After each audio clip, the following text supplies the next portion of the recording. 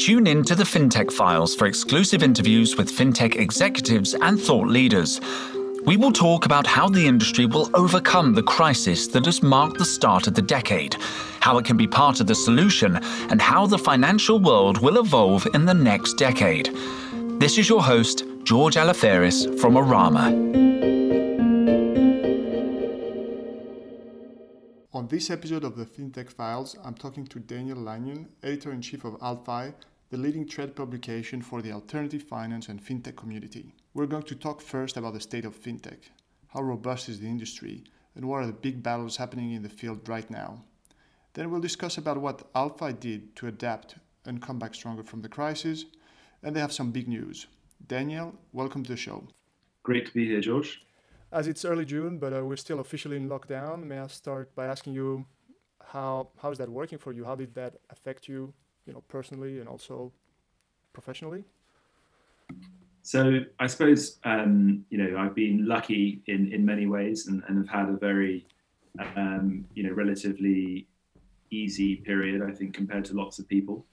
I haven't been, personally affected by anything, sort of tragic. But of course, it's definitely been a huge change, and were it not for the most amazing weather ever, I think it would have been a lot harder. But it's been nice in some ways, and I think there's been some positive things for Altfi as a business. There's the sort of demand for information has gone up. More people seem interested in what is happening. In our core coverage of fintech. So there's been lots to keep busy with. I guess I've also got around to doing lots of tiny jobs around the house, which is very satisfying. And so that's quite nice. And, I've actually really enjoyed spending more time at home cooking and spending time with my wife, which has been a lovely thing. But I think there's nobody who hasn't been touched by some sort of stress, whether that's just being a bit cooped up or being a bit uncertain or having to change plans. Yeah, sure. I do get a lot of that, and that most of the people I talk to ultimately have fared very well. But obviously that's because we don't talk to people who really challenge. So may I ask about your current role? You used to be a journalist for non-fintech media. And so how did you now, I think fairly recently, got into fintech? Well, not that recently, about 4 years ago. So I started out, being a journalist about 10 years ago. I started out reporting in Istanbul in Turkey on economics and business, which is my sort of academic background. And I suppose I very much pursued a lot of young journalists' sort of dreams of working for some of the big titles, and I did some work for some of the, I guess, more famous names from newspapers like Times, and I guess I pivoted more into the sort of trade business B2B area of journalism. Initially for a magazine called The Grocer, which is actually the oldest trade title in the UK, probably the world as well, which covers the food industry. And that was probably where I first started covering, I guess, what I later came to know as disruption. I started to cover, what are called the discounters, the supermarkets like Aldi and Lidl, who are growing very rapidly, offering a different proposition to the sort of the well-known large names in the UK. And I guess I had an opportunity to join a startup, which is something I'd always wanted to do eventually. I wanted to grow something and be involved in something from its early days. And I met a guy called David Stevenson, who was the founder of Altfi. So that was back in 2014. 2016, and we started from fairly humble offices, and we I think we had a great area and a great sort of overarching idea, which was covering the sort of change in financial services. It's now grown to be a pretty well-read publication. We've had about 500% growth in about 2 years in our audience, and that's been really encouraging to see. I guess we've been also quite lucky that there has been a strong growth of interest in this area, which I think at times feels a bit nebulous. But yeah, I think it's a very, very fascinating business story of the last 5 or 10 years. Yeah, sure. And the progress of Altfi is of course due to your excellent coverage, but the interest in fintech, or the fact that fintech is now such a commonly used word. I guess from my perspective, the evolution in my mind from what you were mentioning 2016, 14 is huge, right? I don't know when I started using the term, but I feel it's fairly recent. So can you tell us a bit more about what Altfi does and maybe the services it offers on a corporate level? Yep. So we are fundamentally a trade magazine for this area, this industry that we call fintech, which it is a bit of a nebulous term. As I was saying, I think I even asked one of the largest investors in fintech, whether they were very bullish on fintech, and they actually said, well, I don't really even know what fintech means. And I think that's a really sort of important point for us as a publication, because obviously every publication needs a perimeter of what do you cover and what don't you cover. What is a story that's of interest to your readers and what isn't. And I think that has changed over time. So initially when I joined Altfi, the core coverage really was alternative finance, which really was all about disruption to the lending world. So banks not lending post the financial crisis, or I should say the last financial crisis. Mm-hmm. And huge disruption from players such as Zopa, Funding Circle, and RateSetter in the UK, providing finance to companies who otherwise were not getting what they needed, or individuals as well, from traditional banks. And that was where the term Altfi came from, alternative finance, its portmanteau. And I guess it was around 2016 that we started covering, and I say we, so my former colleague Ryan Weeks, names such as Monzo and Revolut, those guys started to become extremely interesting, partly because they were crowdfunding their equity capital. So they were using the likes of Crowdcube to raise money, and that space just seemed very, very interesting. Not least, the first time I downloaded these apps and was blown away really how intuitive they were, and how on your side they were, how simple they were, how quickly you could do things. And then I guess as they started to develop into banks and get banking licenses, how so quickly all your friends knew about them, and then all their friends, and then older people you knew, and people not just in London tech and finance circles. So I think that was really a sort of a long way of saying that we as a publication have now come to see that there's a very, very long secular story of change in financial services, and it's not just about technology. I think it's also about attitudes. It's about what people who work in banks or work in financial services look like. What they wear. It's their working patterns, what the core skills are that are in demand. I saw a statistic the other day that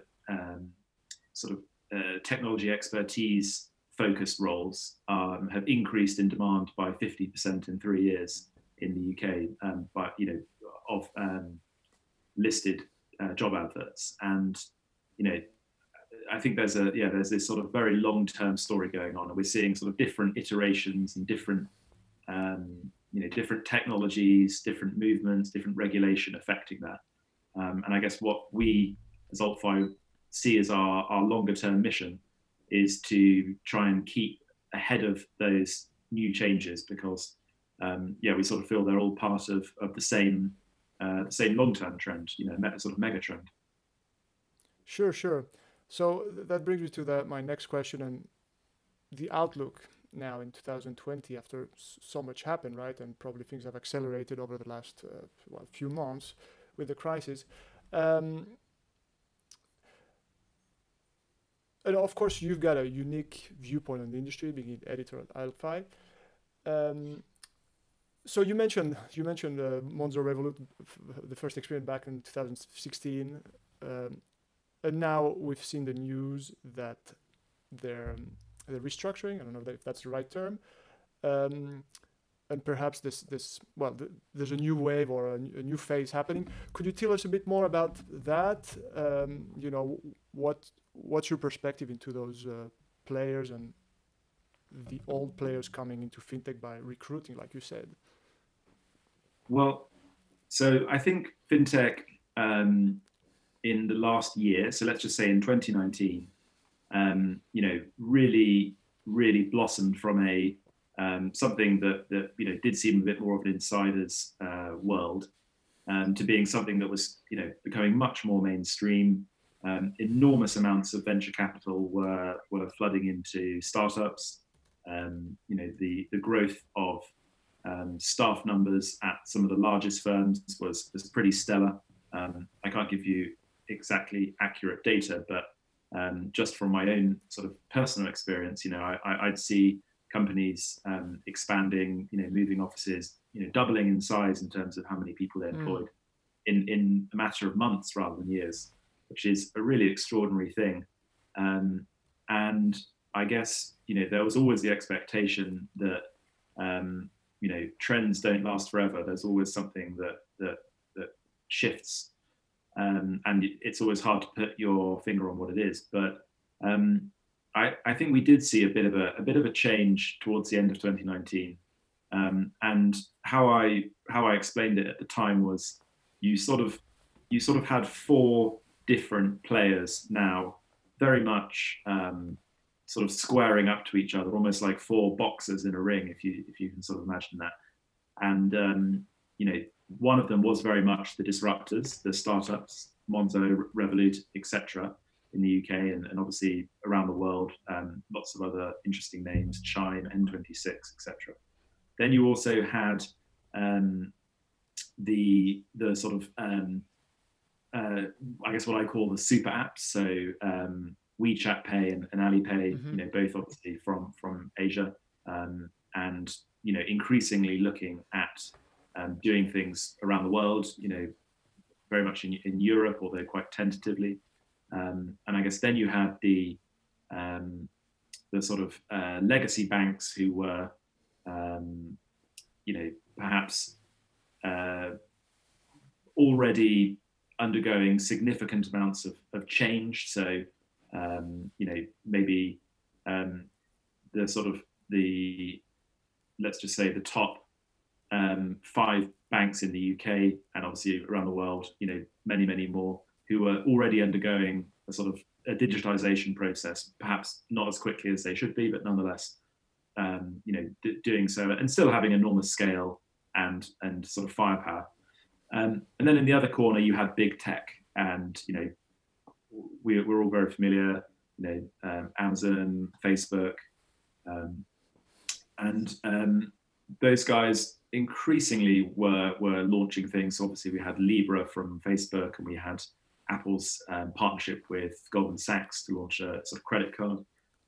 So I think you almost had this sort of new parity where you had 4 very different players who all had a viable argument to why they were, why they could be the future, at least in part, of what financial services looks like. And I think, the net result of that was that, the sort of the startups, sort of just began to change a bit. They'd reached that scale where they could seriously be taking on these huge firms. And it's hard to put your finger on exactly what it is. It was more a Yeah. sort of confluence thing. So Yeah, you mentioned guess, boxing match. It feels as well a bit as more like maybe WWE tag team, because they also partner with each other sometimes and compete with each yeah, other sometimes, absolutely, yeah. and invest. I guess where we see the funding for the startups. What we don't see is how much the legacy banks have invested in technology and things like that. But it looks like really whoever wins, there's a technology takeover in finance. Yes, From what you seem to say, right? No one is saying, I don't know, we should have more branches and perhaps let go of the apps or something like that. I think from the legacy, well, the startups obviously, but even the legacy players, I think everybody seems to be thinking about that at the moment. absolutely. And I think technology is critical, and obviously the smartphone sort of overlays that. I think about 82% of Americans own a smartphone. In the UK, it's more like 78%, but still, these are staggering numbers. And yeah, I think that you're completely right that actually behind the scenes, there's all sorts of alliances and investment and things like that. But yeah, I think when you look back at the history of finance in the UK, which I did once in a very interesting presentation, not one I did myself, one that I watched, and there's always been attrition of banks, and normally it occurs during a crisis. So I think the last huge, if we're to discount the financial crisis, so the last time there was a huge sort of almost culling of banks was in 1929 or soon after, when I think dozens and dozens of private banks in the UK, in the city, London, just sort of collapsed pretty much overnight. And I think there's no reason to suspect that this period might not be too different. But I also think the sort of the dynamics of who might sort of ultimately win in the end are very complicated, and perhaps are as much to do with funding or talent, whereas I think before it was a lot more simple, because you would just run out of money, or all your debts would go bad, whereas now it's a bit more of a complicated picture. Yeah. But it's really fascinating and mind-blowing to consider this, and to consider the magnitude of events if you compare to 1929, and perhaps to watch from the sideline and maybe not fighting into it. You've recently had a very interesting series of events during the lockdown where you interviewed a lot of executives, a lot of CEOs, in one-on-one conversation like we do now. I mean, there's been a lot, so I don't know if you can find a common thread or some highlights through the series. What are the top things you've learned from that? Yeah, very very interesting question, and obviously, we're talking to lots of people generally, sort of day to day as well, and I guess one of the commonest themes is maybe perhaps an obvious one, but I think the anticipation is an acceleration of some of these changes that we've been talking about. You obviously mentioned branches. I think there's going to be a lot of people who realize actually they need to make, if they weren't already, they need to make digital banking part of their sort of core daily usage. And I think that's the expectation, that there is that this will bring forward an acceleration of digitization. We're already quite advanced, I guess, in the UK, here in the UK, but I think there's still clearly tens of millions of people who maybe have been a bit nervous about having a digital bank, a digital only bank as their main account, and that's a hurdle, I feel, for the digital banks. But I would say that I think as long as they can sort of hold on, then I think probably there'll be long-term beneficiaries.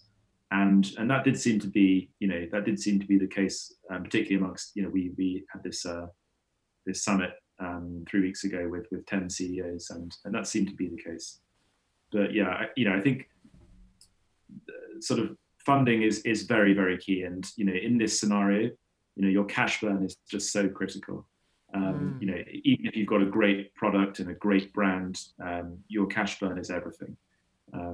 But we are seeing deals happen, and we're seeing fundraisers happen. So it does seem to be that investors are still willing to pay up, but obviously we don't know what those terms are. Sure. And then what do you make of the news of, you mentioned Monzo, Revolut, not to pick on anyone, but some reduction, restructuring in some firms? Is it to adjust to that? Perhaps like we need to burn less cash flow, we need to last longer, or is it, we were picturing things too big? Is it just a minor thing maybe? I mean, it's, I think it's always very, very sad to hear about redundancies at any company. And that's I guess been the big news today. So I think the news was broke last night actually by TechCrunch, that Monzo was making about 120 staff redundant. There wasn't much detail as to who those people were, but without sort of being too specific, there was quite a lot of signals on Twitter today, of Monzo staff who I guess were concerned about their jobs, and yeah, I think there has been some reports as well that there might be similar things at Revolut. I think Wired covered that also today. We haven't confirmed that at Altfi, so I don't know Sure. how correct that is. But I guess it felt a little bit inevitable that there would be redundancies at some point in fintech, just because the hiring was just on such an incredible scale last year. But that being said, I think it's a very delicate game because fundamentally banks, particularly, other fintechs may be a bit different, but banks particularly, with being very, very consumer facing, do sort of trade on their sort of trust and that sort of thing. So, I'm not saying people would trust a bank less if they're making redundancies, but who knows how that could be interpreted. So, I think it's a very tough time. But I do think also that there's every reason to believe that the fintech scene is actually quite robust and healthy, taken as a whole. So hopefully those people can find jobs elsewhere. Like I say, I think it's very fair to say that in particularly in certain pockets, the fintech industry is it's a long-term secular growth story. So sort of recession or no recession, or coronavirus or no coronavirus, I think that there'll be enormous amounts of demands for skills, and by extension people. Sure. And do you see any particular sector of fintech or areas or maybe firm where there are brighter spots?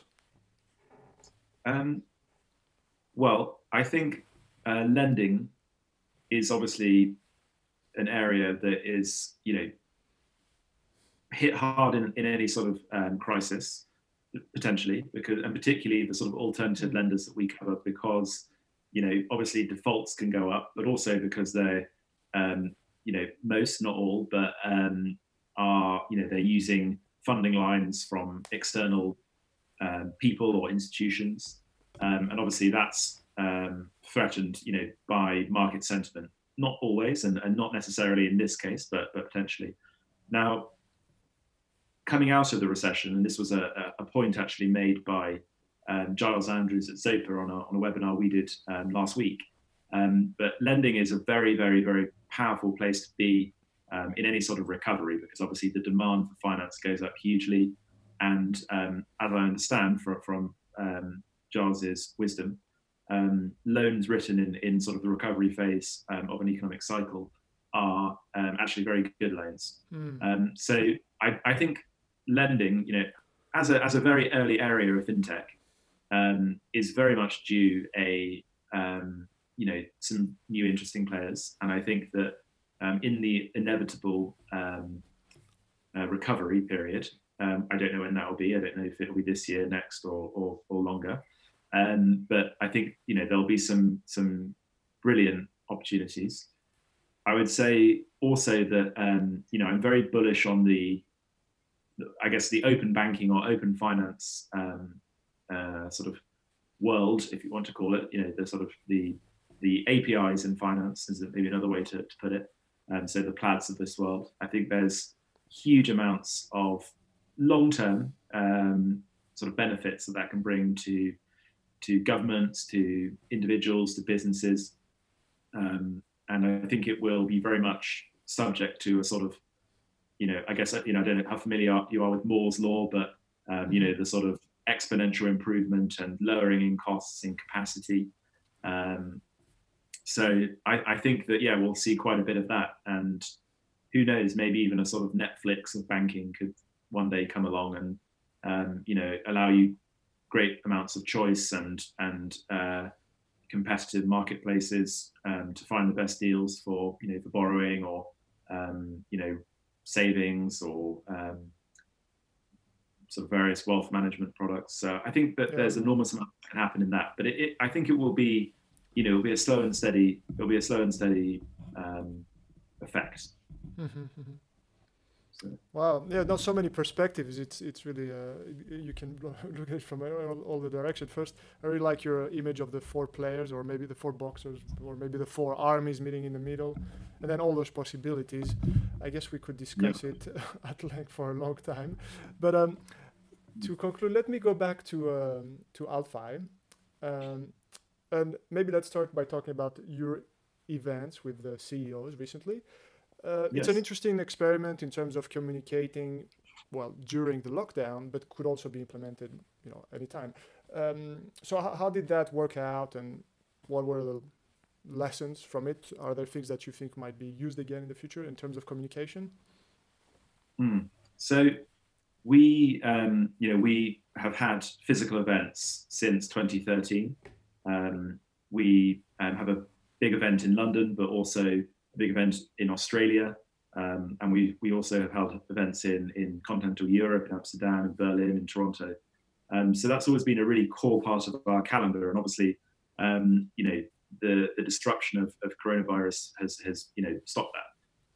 But I'm actually very impressed with the digital format for events. I think,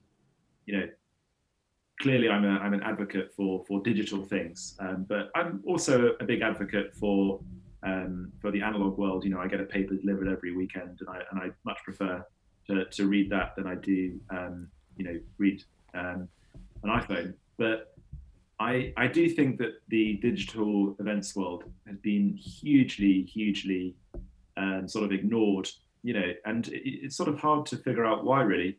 But now I think it's going to be something that stays, even when inevitable return to physical events happens. And I think one of the reasons I like it so much is because it's just so fantastically global. So we had somebody who had tuned in just because they wanted to ask Anne Boden a question. So Anne Boden, CEO of Starling Bank. So that would never have been possible, before. I mean, I guess Anne Boden could have flown to Australia, or this person could have flown to London for one of our events. But when you think about how easily that was done, and how efficiently, and obviously, without costly, and polluting airline sort of expenditure. And at the same time as having someone in Australia, I think we had somebody we had several people tuning in from North America. So I think that's just such an inspiring sort of revelation, really, that it seems so obvious to say, but it was fantastic. And like you said, No, I was going to give you my feedback from the other side of the screen, and I thought it was really great. I thought somehow that, when you're in a big event and there's people on the stage, maybe it's the same content, maybe it's the same questions, but I felt that also there's somehow less distance between. There was somehow a more intimate conversation. So yeah, it's something definitely very, very interesting, and hopefully. For your industry, a good, alternative or additional offering, right, in terms of the event. Yeah, I think so. But I would say that I think it's always better to think about sort of complementary relationships between analog and digital. So, obviously some things are digitized and will never go back to being analog. But I think